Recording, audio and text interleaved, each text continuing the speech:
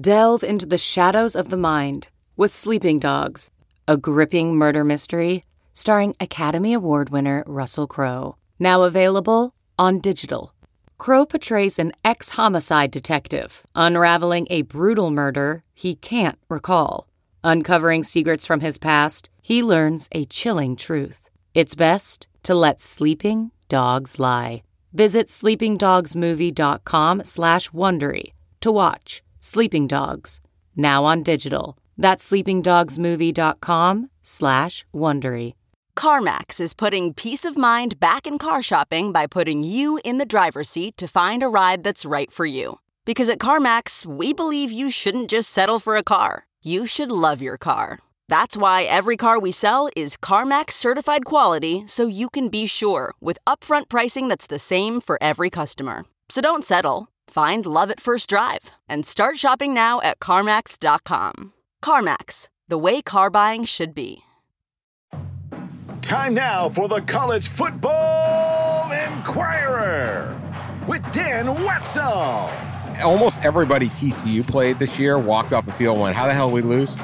We should have beat those guys. I think we're better than those guys. And it's like, yeah, well, you ain't. SI's Ross Gellinger. You know, it was a struggle in the third quarter, and man, when he had to do it, he did it. And he made some money throws on those last two drives. It was really something to see.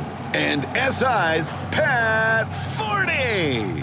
And you have the alleged best offensive line in the country against a defense that's pretty middling, and all of a sudden you're going to get cutesy pie with that crap on fourth down? Here's Pat, Russ, and Dan. All right, welcome to the pod 2023. Happy New Year. And man, did we come in with a bang. Woo! Woo! Majorly. We didn't think it was going to be the greatest games. We thought Michigan and Georgia would win handily. We were all wrong. Mm-hmm. Indicative of the season, Dan, in our pick. Indicative of the season. We were not alone.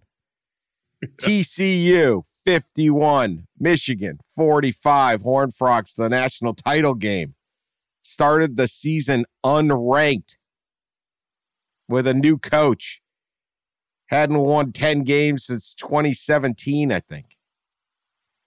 Georgia Bulldogs 42, Buckeyes of Ohio State 41. Comeback victory for the ages. Bulldogs go for their second consecutive national title. Everything will be in LA a week from Monday. But let's start.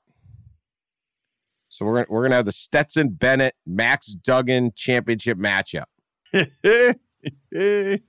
Just as we all predicted, yes. The duel. Stetson Bennett, who was benched like 4 of the 6 years or 5 of the 6 years he's been in college. And Max Duggan, who was the backup for TCU at the beginning of the year. Yeah, backup against a walk-on. Now, unbelievable night of football. We have suffered in this sport through some really terrible semifinal matchups, lopsided semifinal matchups, uninspiring semifinal matchups. We have rarely, if ever, had an actual Cinderella, if you will. I think TCU qualifies by this top-heavy sports standards. It was an exciting night. You didn't know what the heck was going to happen. Let's start in Atlanta where you guys were. Ohio State, they had this thing. They were up 38-24 going into the fourth quarter, and Georgia just absolutely wouldn't give up. The ending, they come back and score 17 points, or 18 points, right? What they call it? Yeah, 18 points, sorry. To Ohio State 17. Buckeyes had a shot at the end. Noah Ruggles misses the 50-yarder. Felt terrible for him on that. Asking a college kid to hit a 50-yarder at the gun. This is not Adam Vinatieri. And he didn't come close. Unbelievable timing. I don't even know if you guys know this. That thing, the kick, the kick commenced with like 2 seconds left in the year and landed in like 2023, right as the ball dropped. Kicked in 2022, landed in 2023. Amazing. Oh, wow. That's beautiful. Like impossible timing. There was a guy named Bill DiFilippo on Twitter, works for a couple different places, was apparently in Columbus, Ohio, at a bar. The bar had it set up so that balloons would drop at midnight. Oh, no. And the exact moment the kick went through, Happy New Year, balloons dropped, Ohio State loses. Oh, Lord. The kick didn't go through. It was either going to be the greatest or the worst. A balloon drop. He had pictures of the balloons.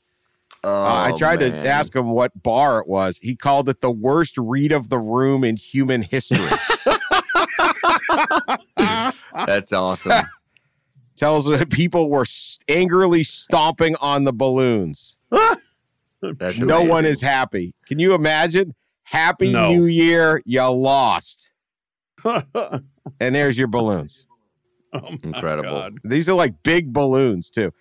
Wow. Yeah, that was the kind of night it was. Oh, my Lord. What a miserable New Year for Ohio State.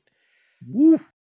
Pat, what happened down there? I'll just start with you and just give us some thoughts. Yeah. Well, one of the oldest cliches in football, and it does, for as near as I can figure out, it goes back to 1941. Game of inches. This was game of inches, game of seconds, by which Georgia survived. It was like 3 plays where a few inches here, a few inches there, 1 second here, 1 second there. Ohio State is playing for the national championship. Georgia is out. The first one, the Kirby Smart calling timeout a fraction of a second before Ohio State runs a fake punt, keeps the ball, keeps the drive alive, and has a chance to put the game away.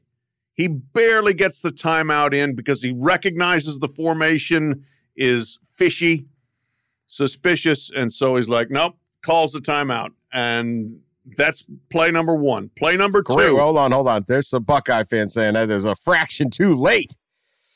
Maybe so. Most clutch timeout ever. It was really close. Yeah. When he called it, you remember he like ran down the sideline and called it probably 3 seconds before the snap, and they didn't see it. Then he went right into the official's face, and he finally saw it. But as the official was like waving his arms to stop the clock, the ball had been snapped. The ball had been snapped. Yeah, so it was tight. I don't know what the ruling is on that. He was signaling anyway, but anyway, they called it timeout. Yeah, greatest timeout I've ever seen. Yeah, right. And I asked Kirby. I said, did they call down on the headset for you to that this was a fake? All right, so there's 3 channels on a headset, right? If you're the head coach, you got an offensive channel, defensive channel, special teams channel. He's still on the defensive channel because it was a defensive series. On the special teams channel, they're saying it's a fake, but he's not on there. So he notices on his own and bangs the timeout, saves the day there. And then the 2 matter of inches plays where Brock Bowers is called down short of a first down. Replay review, he gets it because he's a ridiculous athlete who puts one hand down and keeps his body off the ground just far enough to get a first down. And although they botched the end of that series, they get a field goal out of it where they would have gotten nothing. And then the third one, defensive back Javon Bullard, who just blew up Marvin Harrison, gets there just in time and just barely avoids a targeting call. He hits him more with the shoulder than with the head. It was a vicious hit, but I think it was a clean hit. It knocked Marvin Harrison out for the rest of the game, which was huge, and it also prevented a touchdown. Saved him 4 points there. Any one of those 3 plays goes the other way, and we're talking about Ohio State pulling off a huge upset. Well, and, there's another play, too. It's another 4th down play. We talked about the punt, but in the second quarter, I think Ohio State was up either 21-7 or 21-14. and they went for a 4th and 1, and they converted it with Stroud around the end. They had an illegal motion.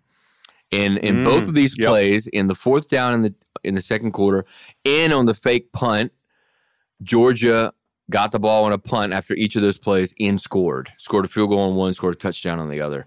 So, yeah, I mean, it just you go back and you look at how close this game was. It was a 1-point margin, and it was indicative of how the game was played. Like, it was really tight. It was really close.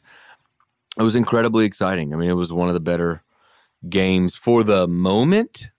Like, being a semifinal, CFP semifinal with the national championship game on the line, for the moment, it was maybe the best game I've ever watched. I mean, it was right up there with that Rose Bowl game that everybody talks about, right? Like, for the moment and that how good of the game was, yeah, it was incredible. And, you know, I wrote a lot tonight about CJ Stroud, like, just incredible performance, played awesome, used his leg, used his arm.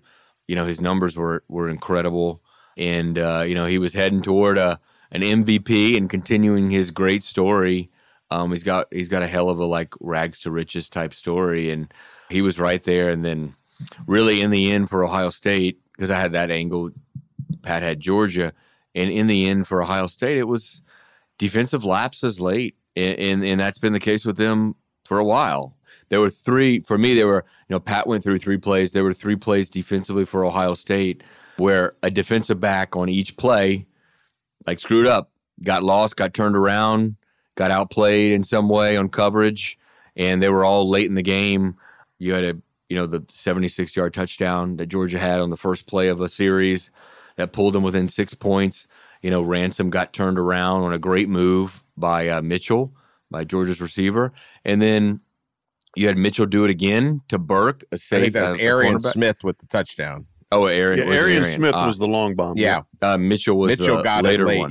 Yeah. So Mitchell had in the end zone, and he kind of turned Burke, the defensive back, kind of around a little bit in the end zone too. So credit Georgia's receivers too for making some good moves and just timely moves where they just kind of out-juked, and spun around Ohio State's secondary. And we're going to get a few details wrong because we're still head spinning. It's also 3:27 in the morning. We're taping it. So, who the hell knows? And sobriety is optional. I think we have the beer well in hand. So there's some drinking the Peach Bowl Media Hospitality Room, which was still open at 2:58, allowing us to sneak in and get a couple of beers. Don't get them in trouble. And so we're gonna do our best here. We don't have some elaborate. You want the fact checking? This is it. We're it. That's it. We have no fact checkers. And let me start with this: Ohio State. This is just a punishing loss. Look, they were humiliated on November 26th in Columbus. The program was humiliated. Michigan beat them up late in the game, pulled away, and just sort of rattled everything. And they back into the playoff. They don't play again, but still get in. 6.5-point dog, although that starts to drop late. I think it was down to 5.5 or something. They came out and played. Oh, yeah. I mean, they and you're going to get that talk. Oh, yeah. Hey, we're playing harder now. We learned our lesson. We're going to do this. And this is what we talked about on the last show. I remember saying this is a very prideful program, but this team hasn't shown any pride all year. Not much.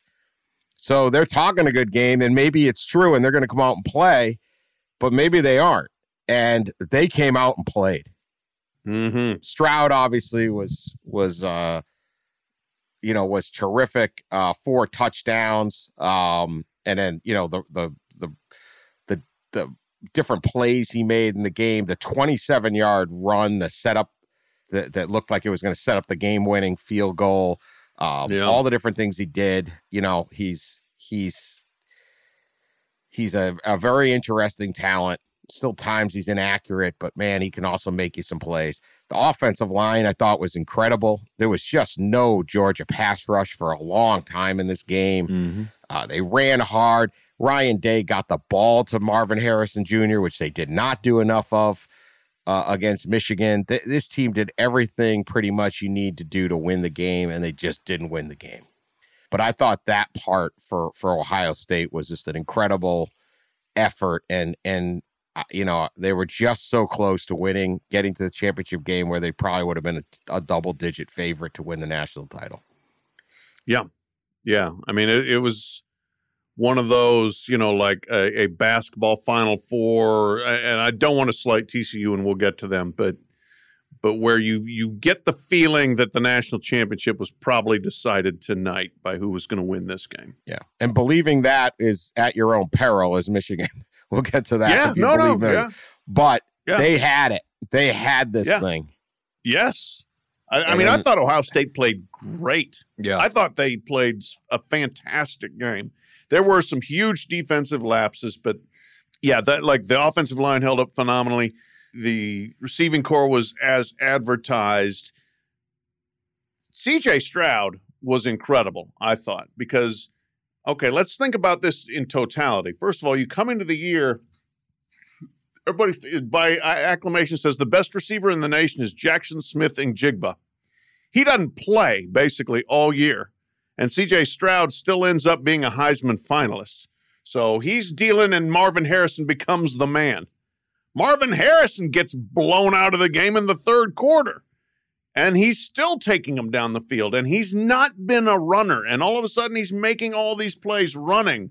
I just thought he played his guts out and showed an extra dimension of a guy who can play in adversity and make plays when things are not going well, for the team around him against a great opponent. So I take my hat off to C.J. Stroud. I have much greater appreciation, I think, for him today than I did beforehand. Yeah, he answered a lot of critics. He was feeling it. I think he was hearing it from Ohio State fans. His mom told me earlier this week that he received, him and several players in the Ohio State team actually received like death threat type of things on social media and messages from fans. So he was feeling it pretty good, and you could tell he came out with something to prove. And you could tell in the post game also he came out purposefully with an intent to defend his coach. And he spent a lot of time defending Ryan Day, defending his coaching abilities. Because, you've heard a lot of buzz about Ryan Day and his, even though he's 46-5 or 45-6 at Ohio State, you've heard some buzz. So it was pretty clear that the Ohio State team had heard that Ryan Day and C.J. Stroud and everybody else on that team. And it was pretty clear tonight that they had heard that, and they worked and had an incredible game plan. They worked really hard the last month and had an incredible game plan. Ryan Day said that they charted how many reps they took in bowl practice, and they took 1,500 reps in preparation for this game, which seems insane and higher than normal. That's 100 per bowl practice, right? That's like 100 reps per practice. So, they clearly came in with an incredible game plan to get the ball into their best players, and they lost one of their best players. Obviously, the tight end Cade Stover was gone most of the game. So, I told somebody tonight that Georgia is the better team, but Ohio State played better and probably should have won. So let's just do this now. I was maybe going to get to it later, but yeah, it was interesting. Stroud, Ryan Day's like, hey, it's not the plays I call, it's the players. And Stroud's like, as a player, you can't make good plays unless they call good plays. All of that. Let's get to the criticism part. Stroud makes the incredible run, 27 yards. It was like a gasping, you can't believe he's pulling this off. He passes on the TV, the little, which I hate, field goal range sign. It's a career long. Yeah, not with 0-0-0 on the clock. It's whoever in television set that up is not a parent of a kicker or a goalie or oh, yeah, to hit this. Like what? But they get down to the Georgia 31, and it's 1st and 10, 24 seconds left. They've got timeouts. He runs Dallin Hayden right up the middle, or a little bit to the left. He gets tackled by Malachi Starks. Bad play. it felt in that moment like Ryan Day believed the little marker that says you're in field goal range. They needed 10 more yards. And that play felt like a surrender play. Instead, they lose really 1.5 yards. And now they're on their heels. It changed the momentum. There was an incomplete pass, and then Stroud almost gets sacked to basically end the game on 3rd and 11. They would have had to go on Hail Mary. He throws it, and it sets it up now at the 32. They got to push it back to the 40. It's a 50-yard field goal. They needed 5, 8, 10 yards. Like, that's not field goal range. It's a college kicker. I feel just terrible for college kickers at that moment. But I felt like that was the moment that they stepped off the pedal and gave this game back, was that one call. And I know it's brutal to make a very well-coached game down to one call. But as Pat said earlier, it's a game of inches. What do you think? What did you think on that moment? Yes, agree completely. I was surprised when they did it. And then in retrospect, it's like, oh my God, you're playing for a 50-yard field goal. And Noah Ruggles had a very good career. The last 2 years, he was 20-21 last year, 15-17 this year. He had never made a 50-yarder in his college career. So you don't leave him with a 50-yarder. He was 0 for 4, 0 for 3 as a freshman, and then 0 for 1 this year. Long of 47 this season. They absolutely should have had Stroud throwing on that first down. You know, even if, and again, just throw a tunnel screen, a bubble screen, a slant, something for 5-10 yards there, because does it make that much difference between he's 6 for 6 from 40 to 49? There's 1 more yard. Maybe as you said, Dan, the pressure of the national championship hopes are on the line with no time left. Yeah, it makes that much difference. You got to lay everything in. You got to lay everything into a 50-yarder. Yeah. And it's just, like that thing never stood a chance. Look, Adam Vinatieri is the most clutch kicker we've ever had. He hit a 48 and a 41-yarder to win Super Bowls for the Patriots. Like that first one, one of the greatest kicks of all time, right? 50. I mean, Justin Tucker or somebody, but still at the end, like it's just not field goal range to me. Right. Yeah. The pressure of that moment. Yeah. Go ahead. I mean, he did answer it. Somebody did ask him about that, in the press conference, as you mentioned earlier, Dan, and he did cite the 2 timeouts. He said something like, well, if we didn't have the 2 timeouts, maybe we wouldn't have done that, but we had the 2 timeouts. And so he said any couple of yards right there can add to the field goal. So obviously he was hoping to just get inside that 50 marker. And then, actually, as I was saying earlier, how CJ Stroud was, defending like pretty purposely in the press conference multiple times, interjected to defend Ryan Day. He interjected here and he said, it was a good call. It was a great call.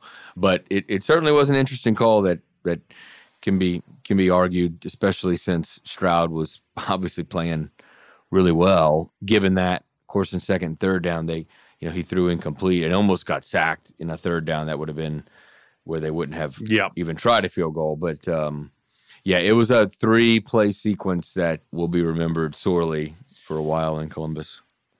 I mean, if it works, it's the right play, but it didn't. No. And I will say that, just real quick, that was like a gutsy, like, jailbreak blitz on 3rd down from Georgia. If Stroud can settle it all and find somebody, there had to have been somebody open, but they were just all over them. They blitzed everyone. I mean, one of the great things about watching this game was that it was like gutsy all around. And that was, I mean, everyone was going for broke. I mean, how about Ryan Day called a fake punt on his own, 28-yard line? I mean, something like that. 34, yeah. Right, in the fourth quarter. In the fourth quarter. I mean, and they had it. They really did. But, I mean, boy, that was – and it was funny. I even said to Ross was sitting next to me, and I was like, wait, Egbuka's not off the field. He had lined up far left on the punt, so that was definitely not the right alignment. So I figured they were going for the fake, and Kirby Smart saw it before I did, long enough to call the timeout. All right. Georgia, heart of a champ, right? Stetson Bennett comes down to having a great last 10 minutes. I mean, one was a 76-yard touchdown, but that final drive for the TD, you know, he marched him down 5 plays, 72 yards. You know, just made a number of really, really nice throws when it mattered. You know, look at, I'm the first one to keep waiting for him to not be able to do this. He did it. Did it again. Law firm coming through. He was not great for parts of the game. He looked overwhelmed at times. He did. Ohio State's defense got to him. He threw a pick. He got sacked. There's some 3 and outs, but you know what? The last, when they needed him, Stetson Bennett was as good as anybody on that. It's the story of his career. Yeah. It really is. And you are the microcosm of his haters. I am. I am. You.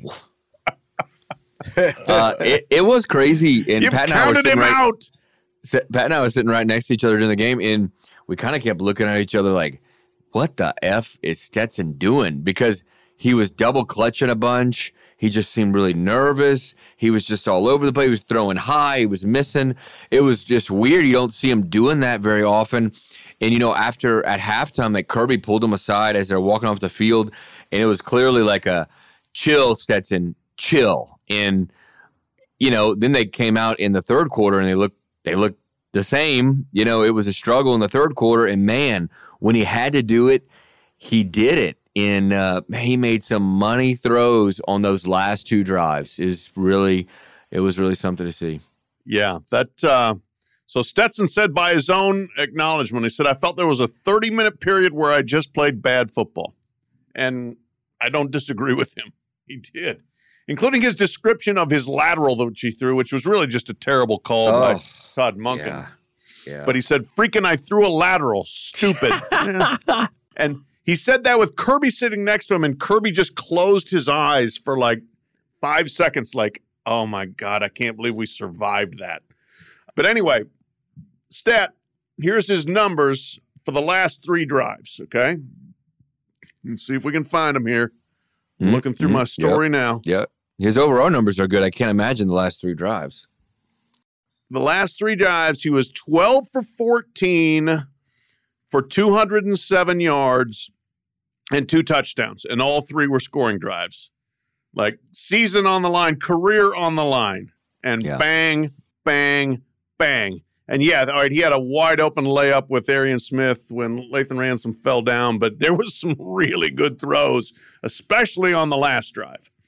2 minutes left, you're out of timeouts, you got to make the plays, and he was threading them down the middle of the field. So that was phenomenal, and he did walk off, I think, and say, that's for you, Dan Wetzel, I think at the end. You always doubted me.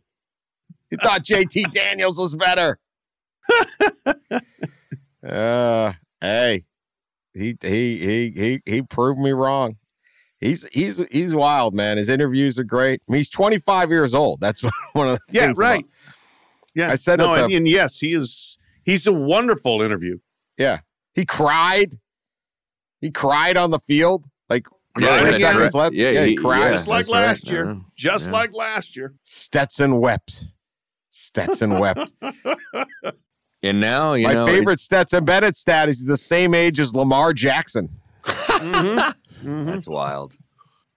Yeah.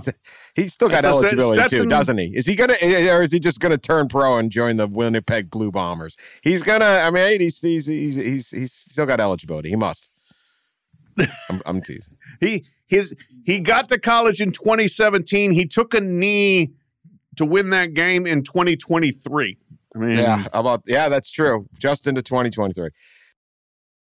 Searching for NBA playoff coverage? We've got you. The Old Man and the Three, presented by BMW, gives you an inside look into the world of sports.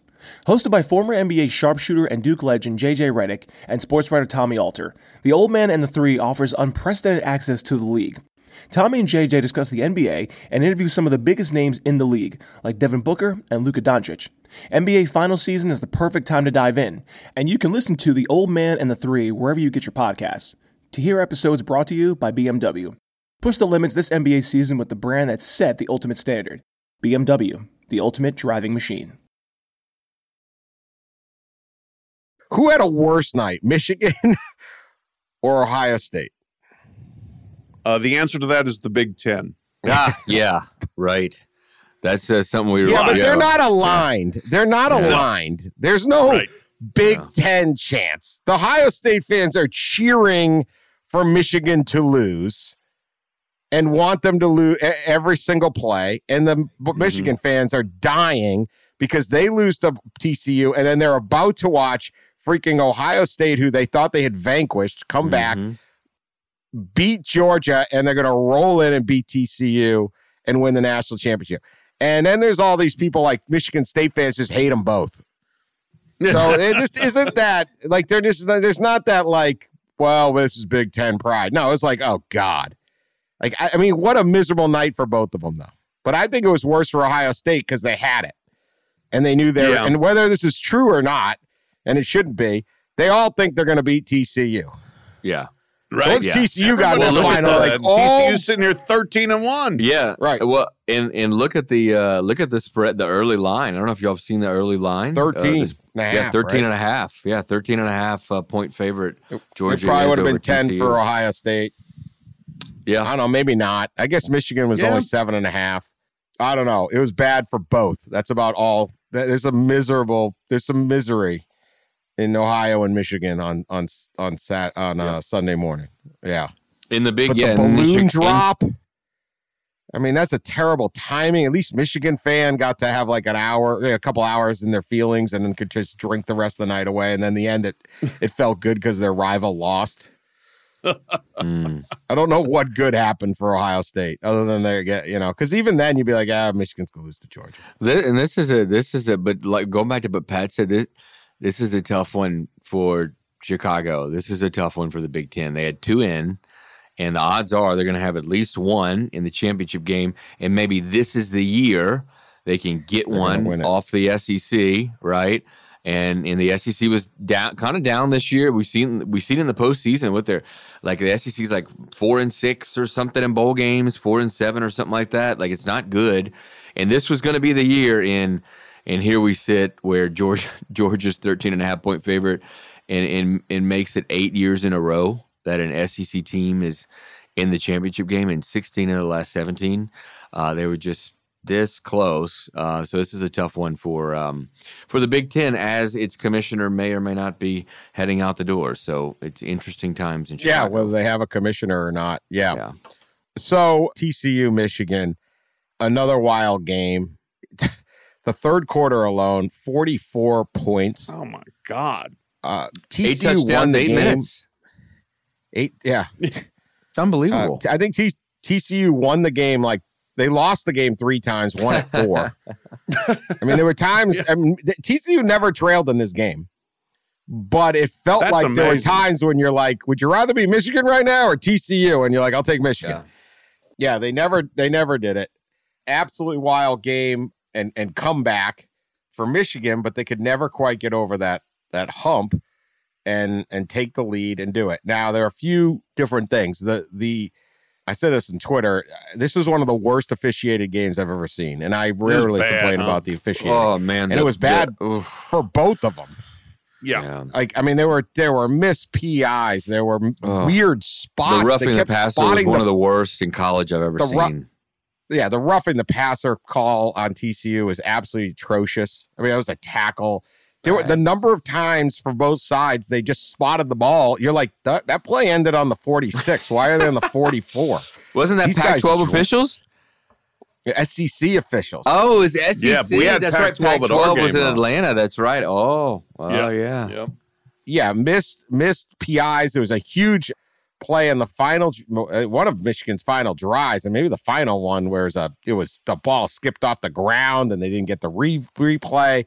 And then there's just the absolutely epically unbelievable called back touchdown. Overturned, right? Yeah. Roman Wilson catches the ball. He hits right at the goal line. Maybe it's a little under, but he's juggling the ball. Yeah. And he rolls in and they reverse it. I have no idea where they had indisputable evidence, let alone any evidence to turn it back. I mean, they took a touchdown off the board in a game much later that ended in a 6-point decision. Yeah. I mean, there's a lot of bad calls out there, but like that one, you can't take points off the board.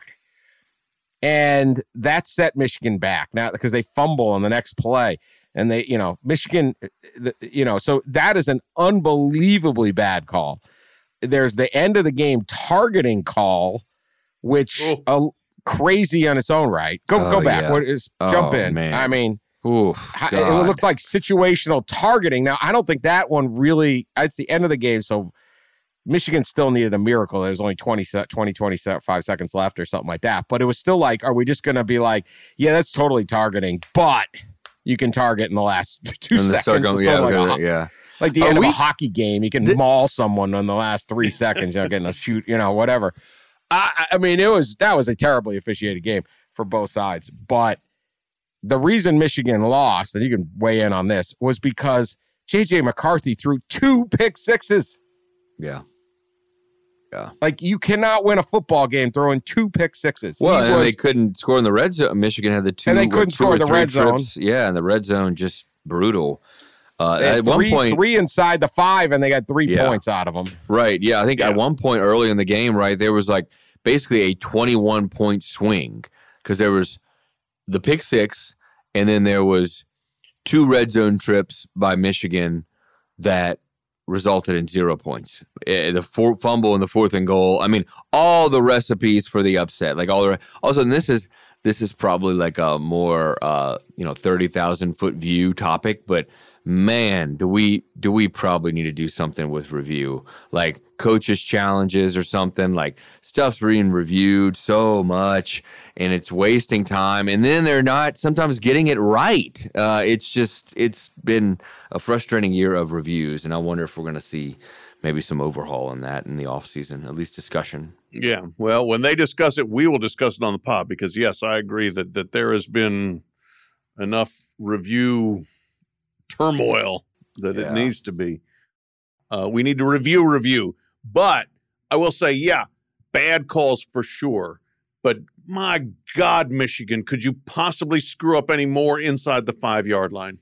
Holy moly. I mean, awful. Like the Philly special call on the first, was that the first possession of the game? It was. Yeah, I believe so. Donovan Edwards goes 54 yards up the gut, and they get down there, and you have the alleged best offensive line in the country against a defense that's pretty middling, and all of a sudden you're going to get cutesy pie with that crap on 4th down? I mean, if you're going to do that, kick the field goal. If that's going to be your answer, I mean, that was just indescribably bad play call. Yeah. And then to come back and botch the handoff, and J.J. McCarthy has had some handoff issues, some ball security issues, and you're handing it off to a linebacker. When they go the fullback dive with Mullings, it's like, what exactly was Michigan doing? They miss Blake Corum so bad. They don't have the depth. And to not have Corum, I mean, their red zone defense, their red zone offense, I mean, was terrible the whole year. Mm-hmm. It was like the Achilles heel, and everyone was like, "This isn't going to work if you do this." But that play, I mean, you're just not getting it. It's just not getting done. I mean, it's like you can't. Mullings is I think he had 9 carries on the year or something like that. Yeah, and several of them were against Illinois and Ohio State late. I mean, he hadn't done anything. He had to play offensively. And Edwards is not an every down back. Corum was the workhorse. Edwards is the change of pace guy and out of the backfield. He's a great talent. He did an incredible job against Ohio State, but he broke off the 50-something yard or 54-yard. The rest of the game, he averaged 2.95 a carry. I mean, unbelievable effort by the TCU defense. Yeah, great credit to TCU. I mean, boy, TCU's front 7 played their ass off. Let's say that. 13 tackles for a loss on the team. Yeah, and they had 4 sacks by Dylan Horton. Yeah, there was an intentional grounding, 3 pass deflections by Tre'Davious Hodges Tomlinson. Bud Clark had the picks. That Bud Clark is a heck of a talent. Jeez, 6'2" and can run. He had a pick six, and D Winters was just absolutely incredible in that game. He had a pick six and a whole mess of tackles. They were excited to show that they were tough, and they did not want to listen to this Michigan offensive line is just going to push us around and dominate. And I think Michigan figured it out pretty quick that they weren't pushing anybody around. And that's what panicked them on some of those red zone picks. But I agree. I mean, having a freshman tight end try to throw the Philly special. Yeah. Oh, geez. Preposterous. TCU's been just, it really has been like this magical, incredible season. I don't know if it's going to end magical for them, but to get to the point where they are is truly incredible, especially when you look at, a first-year coach and what they did and when in their roster in general. I mean, just look at the recruiting ranking stuff. What Sonny's did there is incredible. And of all the years, right, for it to happen this year, a few weeks after Mike Leach passes, Sonny Dykes obviously on the Mike Leach tree, and Sonny Dykes attended the Mike Leach Memorial in Starkville. And I was there covering it. He was there. Not only that, but there he's in the middle of a CFP, preparing for a CFP. Comes to that, and then he stayed over at an after party in Starkville for a couple more hours, talking and telling Leach stories. By all accounts, in the coaching fraternity, he's well respected, great guy. It's cool to see this happening to them. It's a really fun story, and it's incredible they're here. I know Pat and I both visited Fort Worth this offseason, both sit down with Sonny, and I sat down with him like right after he got the job, a couple months after, like February or March. And I think I've said this on the show before. He basically looked at me and said, "Yeah, we're not very good. We've got a ways to go." And lo and behold, here they are. It's pretty incredible. Yeah, it's awesome. And yes, he's one of those guys, it's not hard to root for Sonny Dykes. And he did say after the game, like when they were kneeling down at the end, that he thought of Mike Leach and he thought of his dad, Spike Dykes, who was as Texas as a football coach could be, West Texas high school coach, became the Texas Tech coach, was an assistant to Darrell Royal at Texas. So all the romantic Texas football stuff, it flows through Sonny Dykes. So it's pretty cool to see for him and for them. But I will say, Dan, circling back real quick, I still think this is way worse for Michigan than for Ohio State, because Michigan should have won. Yeah. Or at least theoretically, right? I think Ohio State played extremely well and lost. I think Michigan contributed greatly to its own demise. I agree. I think Michigan, again, the reffing was terrible and there was some weird calls, but you cannot have 2 pick sixes. You cannot have 3 points out of 3 trips to the red zone. You cannot have, you cannot all of a sudden not be able to run the ball. Run McCarthy more, run some different things. It was, the defense. I mean, look. Max Duggan went 14 of 29, and that was good enough to win the game. Wow! Did he? I didn't even see the stats. That's wild. Wow! Yeah. How many yards? A lot did of he incompletions. Have? They hit massive plays. Big plays. Yeah, they had massive plays. They had a 16. They had a. Wow. I mean, they had a 76-yard touchdown to Quentin Johnston, and then they had. I mean, the running attack had the long 69-yard run. Yeah, he had 2 interceptions. He had 2 TDs. Passing, 2 rushing. I mean, the guy's just a baller. I mean, he just plays. Yeah. Yes. He's not great, but he plays, and it's just like when they run those designed QB draws, he's like Cam Newton. Like you can't tackle him. He's really too big. Very good quarterback runner. I mean, like really good. Yeah. And it's funny. So when he made the Heisman finalists, I talked to one of his high school coaches. He was coached by his dad, but the offensive coordinator was this other guy who I talked to, and they were all like the entire community in Iowa where he's from, Council Bluffs, was so outraged when Sonny Dykes came in and benched him and was going to started Chandler Morris. Like they couldn't believe it. And it's probably very much to TCU's advantage that Chandler Morris got hurt in the third quarter against Colorado, and Max Duggan came in and immediately showed, okay, yeah, I'm the guy here, and has just played phenomenally ever since. So, great story for Max Duggan. Yeah. Whole program. I mean, TCU is amazing. So from 1960 to 1999, they had one 8-win season in 1984, and they had 2 7-win seasons, one of them being 1998 with Franchione. Yeah. I mean, their win totals, 4, 3, 6, 4, 4, 2, 4, 3, 4, 4, 6, 5, 3, 1, 1, 0, 2, 2, 2, 1, 2, 3, 1. I mean, this is awful football program. Yeah. They get left behind in the Southwest Conference. They join the WAC for a few years. They get into Conference USA with Gary Patterson. God knows what iteration that is. Then they get in the Mountain West. Their stadium, before they redid their stadium, it was decrepit. It's a smallish private school in Fort Worth. Yeah. They joined the Big East for a little while, never actually played there. Patterson gets the program rolling. They win the Rose Bowl, go 13-0 in 2010. They have Andy Dalton. They go 12-1 in 2009, 13-0 in 2010, 11-2, and they get in the Big 12. And then it starts to fall on hard times, but they've invested in Gary Patterson has all these guys like D. Winters that are just like really good players. And boom, here they are.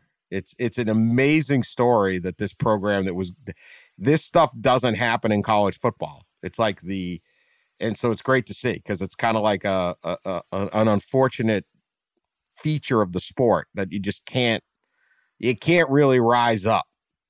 And lo and behold, TCU rose up and just beat Michigan in the semifinals. It reminds me of just a little bit, at least. It reminds me of Virginia Tech's rise under Frank Beamer, came out of nowhere. And you look at their past before Beamer got there, and it's bad, pretty bad. And kind of it just reminds me kind of that. But there's been some instances I'm sure that you can compare them to. But it really is. It's crazy. And like I said, I visited there for the first time. I'd never been really to Fort Worth, and I'd definitely never been on TCU's campus. And it was February or March or so when I swung through town, and what a cool campus. And they've renovated the stadium, and it's pretty it's right in the middle of the campus, and it's got that kind of urban kind of feel to it, surrounded by campus buildings, and it's a pretty neat place. And people who go there seem to love it, and it's walkable to a lot of the bars and restaurants and in Fort Worth area. It's a cool little happening spot, and people I guess don't understand that Fort Worth is huge. And I never understood it. I think it's the 15th or 12th biggest city in America, Fort Worth, and it's just overshadowed by Dallas, but it's this huge city that kind of acts smaller and has this small private school dropped in the middle of it that, as you mentioned, Dan, had historically been so bad, but it's dropped in such a talent-rich area that, man, if you get the right coach in there, right, they can do things, and they did with Gary, and Sonny's taken over and kind of picked it up. Well, it should give this has kind of been the question for all these years, and Fort Worth keeps growing, and it's got a great little downtown. And, and it's not just Fort Worth. It's Arlington's right there, and all these other places that, South Lake. It's right there in the Metroplex. You got all these players, these things, but the fans and the casual city has never embraced the team.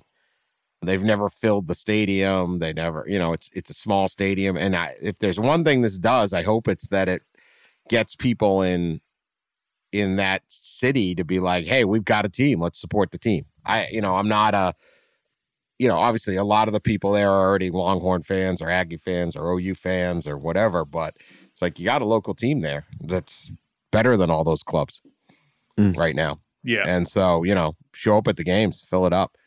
I know they've tried. They've tried very hard to connect with Fort Worth, and there's signs and stuff like that. I just don't know whether they get people to the stadium, but Yeah. Still, But it's a they very get cool. the players from Grand Prairie and Lake Worth and Right. all these other places down there. And so there's a Right. ton of talent. There's a ton of talent. And he's doing it great. I mean, it's an unbelievable thing for a small school like that with no history to get this far, and the attention they're going to get in the next week about what is TCU, where is TCU, those kind of things that you don't worry about when you're Georgia, Ohio State, or Michigan.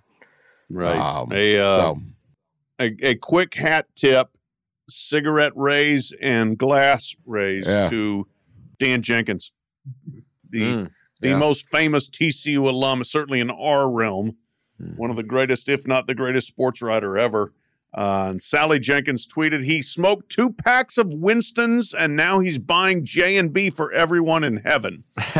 Dan's passed, but he was a TCU alum, maybe the greatest college football writer ever. Press box His named after him, daughter, right? Sally Jenkins, one of the absolute great writers. And she was enjoying this on behalf of her father for sure. Somebody else said, Seth Wickersham tweeted, I wish I could read Dan Jenkins on this game. And Sally said, for once, the emotion of the moment might defeat him. yeah. Yeah. Dan cool. Jenkins was a huge TCU fan. I covered a game once, and he asked me, like, he was down on the program at the time, and I was there, and I covered, and he's like, why did you cover this? Why are you writing about this? Like, he would get down. At one point, there was a scandal or something. I want to mistell this story, but Sally told it. She was working, I guess, for the Washington Post at the time or somewhere, and they were investigating some kind of cheating scandal involving TCU. They might have been buying recruits, and her first call was to her dad asking, are you the one buying the recruit? Nice. The TCU press box is named after him, right? It better be. Yes. I think so. Yes, it is. Yes, it is. Yeah. But anyway, yeah, maybe Wendell Barnhouse could get the. Anyway, it's a great story for them. That defense to me was just incredible, the way they stood up to that Michigan offensive line. I mean, they just blew through them. I thought Sonny Dykes coached a hell of a game. Yes. And Harbaugh didn't. He had his moments. There were some inspired moments by Michigan, but there was just too many mistakes. The timeout thing late in the game. I was curious of Dan. You probably watched it like closer. I thought people than were us, flipping but- out on social media, but I didn't see the problem with it. It would have gone the same way. Yeah. He didn't want to blow his timeouts and then Right. give up the first down, so that wasn't an issue. I was what everyone surprised said. that he didn't take the timeout on the second first down. After the second first down, I guess. Right. The first down I kind of understood, but like the second first down where it ran from 40 more But they seconds were- ran off the clock. Yeah, but it after- would have run after they- anyway. It would have run to the same amount of time anyway. Well, maybe so. I that could be. They just would have I- run the clock on fourth down. Yeah. Yeah, that's true. I The guess, clock yeah. thing wasn't an Yeah. issue. They were a little slow getting that last touchdown, but that necessarily wasn't the issue. Their final drive, they weren't going anywhere. Yeah. No. And I will say that I am glad they did not call targeting, just because I think that would have muddied the waters. Yeah. Yeah. Yeah. It was. I'm glad it wasn't It was targeting. It was probably But- targeting, but to bail you're him like, out like that, no. oh man, that's But even then, they would have had. They Yeah. would have had. Let me see. I mean, they'd have it to was go like 50, 20. 60 yards, probably, right? So they were on their own 25. So they would have gone Yeah, to they the go 40 60. or so Yeah. with 20 something seconds left. But I was Yeah. like, oh, that can't be targeting. That's ridiculous. And they're showing it, and you're like, Yeah. well, he did lower was his. He did Pretty he much did leave his, targeting. Crown of the helmet. And Yeah, then you're led like, with the crown of the helmet, and the it's anybody kinda part targeting. is targeting, and But- that was probably targeting. that got a disproportionate amount of attention as the last play. But it's like they still were going to be hucking a Hail Mary. Yeah. I mean, look, it's fourth down, and the center and McCarthy and Olu and McCarthy aren't on the same page. Oh, yeah. That was Twice terrible. on that Yeah. series, there was an offside. Right. Like Jeez. Right. this team was not going anywhere. No. This game was lost. JJ McCarthy, I give him credit. He plays so hard. He's trying to make plays. He makes some great plays, but that second pick six was he just stared him down. And you cannot win a football game with your quarterback throwing pick sixes. Totally stared him down. And, look, he is a second-year guy, played as a true freshman. So he's got some more to learn, but those are the kind of things you have to learn. I mean, look, Stetson Bennett has gotten himself into trouble, but gets himself out of it. McCarthy has a little of that in him, but tonight he couldn't get himself out of it. He, couldn't make enough plays to overcome the mistakes he made. Well, what's interesting in that the Michigan TCU game is the things that Michigan did, the errors it made, fumble on the goal line, the trick play on fourth and goal, the bobbled, crazy, fumbled snap on the last play of the game. Those are plays you would think that TCU would have made. Just right. You just didn't expect them from the number 2 team in the nation, the Big Ten champs, to make. And like if you'd have told me before the game some team is making these plays, it's like, oh, well, that's TCU making those plays, throwing pick sixes too, 2 pick sixes. But no, it was Michigan. It was crazy. Yeah. They fumble at the 1-inch line and 2 pick sixes. That's basically 21 points. And it's a totally different and then the fourth game. and goal. Yeah, the fourth. It just 21-point swing right there. Even with the Philly special play, yep. They needed to develop a short yardage running attack in that month. They didn't. There was a million things. I just think Michigan's going to look back and go, we should have won the football game. But I think I said this in the story I wrote. Like almost everybody TCU played this year walked off the field and went, how the hell did we lose? Yeah, that's right. That's right. We should have beat those guys. I think we're better than those guys. And six it's like, of them, well, you ain't. 6 times they had double-digit leads in the second half, I mean, 6 of those games, 6 of those 14 games. Yeah. They're double-digit. Yeah, TCU was, it just, it is. You're right. That's a great way to put it, is so many teams probably did walk off the field and think, Michigan's just another one now. It really, it is kind of like a magic. They're opportunistic. They play really hard. They have a really smart coach, and they have like this gritty quarterback who's just like a playmaker. It's really quite a story. You make a mistake with them, and they will punish you. Yep. McCarthy is staring, and D. Winters is a linebacker, and he drags back and he hides and bang, and he's gone. And it's just like that. And it's like that. Michigan had it cranking. It was 28-16. It was 21-16, and all of a sudden TCU scores, and it's like, boom. And the game should have been over, 34-16 at that point. But Michigan keeps climbing back.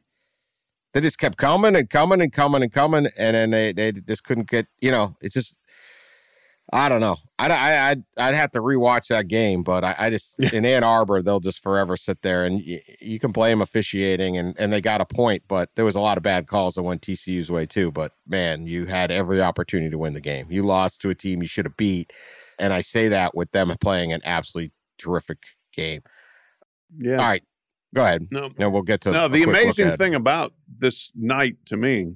There's 179 points scored. And at various times, I was sure all 4 teams were going to win. Right? I was sure TCU's going to win. Which we didn't have. Oh, no. We've never Michigan's had coming back. semifinals. Michigan's definitely going to win. And then, oh, no, Ohio State's going to win. Yeah. And then Georgia takes the lead. And then Ohio State takes the lead back. It was a phenomenal night of football. Finally, semifinals that deliver, right? Finally, semifinals that deliver. And it was on a Saturday. It's New Year's Eve, which sucks. I hate to do it, but at least it was a Saturday. Yep. I hated those Friday, New Year's Eve, weekday. Right. Yeah, but everyone in California is working. Like it's still 1 o'clock. Like, dude, I'm an Amazon driver. I don't get to, cut out Still, early. So it was great.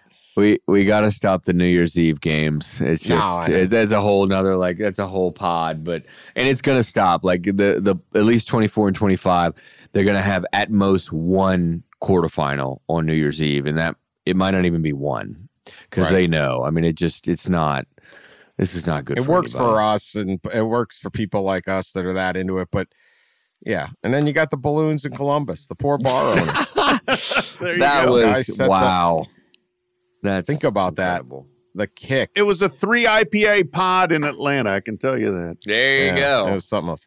All right, real quick look ahead. We're going to talk about it again later this week. But Georgia, just to win. Can TCU win? I mean, you'd be stupid to say no, they can't at this point because they do keep doing it. But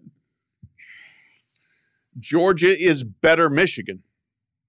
They are better in almost every single phase of the game, I believe. Actually, probably in every single phase. Yeah. If they have a quarterback, you think the Ohio State of today beats Michigan a month ago? Because they weren't better against Ohio State. No. But I think that if Stetson Bennett, he can screw up, but if he doesn't throw 2 pick sixes, I mean, if they don't just give it to TCU, they are physically superior to the Frogs. Well, in something, I mean, I think the answer to the question is, of course TCU can win, but I think one of the things we saw tonight, at one point, maybe in the third quarter, Georgia was averaging 10.5 yards a carry, and for whatever reason, just didn't run the ball as much. And I have a feeling that would change on January 9th. The physicality, you could see Kirby saying, "Hey, we're going to take it to him," kind of thing, and we're so much better on the line, sort of thing. And it'll just be a grinding game, and maybe it'll be a Kirby special game, which, the old Kirby throwback Nick game, 24-14 or something like that. I could kind of see that happening. I mean, a game plan will be the same. Michigan couldn't execute it, but you can run the ball and control the line of scrimmage and control clock and simplify the game. Yeah. TCU is a chaos team, man. Yeah. They need. I will say real quick, just to the general vibe from Georgia was, God, we're glad we won, but we sucked. Like, they were very critical of themselves, like stem to stern. Everybody you talk to is like, we weren't very good. So it's not like they know that they flirted very heavily with disaster. Sure did. Sure did. All right. Well, that was one hell of a night of football. And even though it's 4-something in the morning, 4:19, we're happy to be able to discuss it with you. Happy New Year's to everyone. Thank you all for listening 2022. Hope you keep in 2023. We even have more fun in the quote-unquote off-season, because there never really is an off-season. But we'll be back later this week, obviously, to preview the title game and discuss other stuff. Also, I think we're going to do a live show, I believe. If you're listening, I should have promoted this. I'll promote this earlier next time. At LA Live in Los Angeles next Sunday, the day before the championship game, at the whatever the fan fest they've got there. Probably about 4 or 5 p.m. We got working out the details. That could be a lot of fun. Could also be a shrill, shrieking disaster. Yes. Yeah. And sobriety is optional in that as well. If you want to watch us do a podcast live, we've done a couple of these. I don't know how exciting it is, but we only do them in California, I think, because we did the other one in Santa Clara, right? Yeah, San Jose. Didn't even know the game was happening. That was the worst.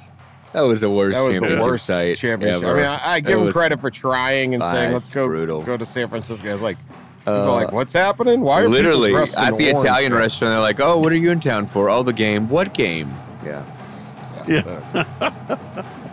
Warriors game. Anyway, all right. Keep subscribing. Tell your friends about us. Share us on social media. We will talk to you later.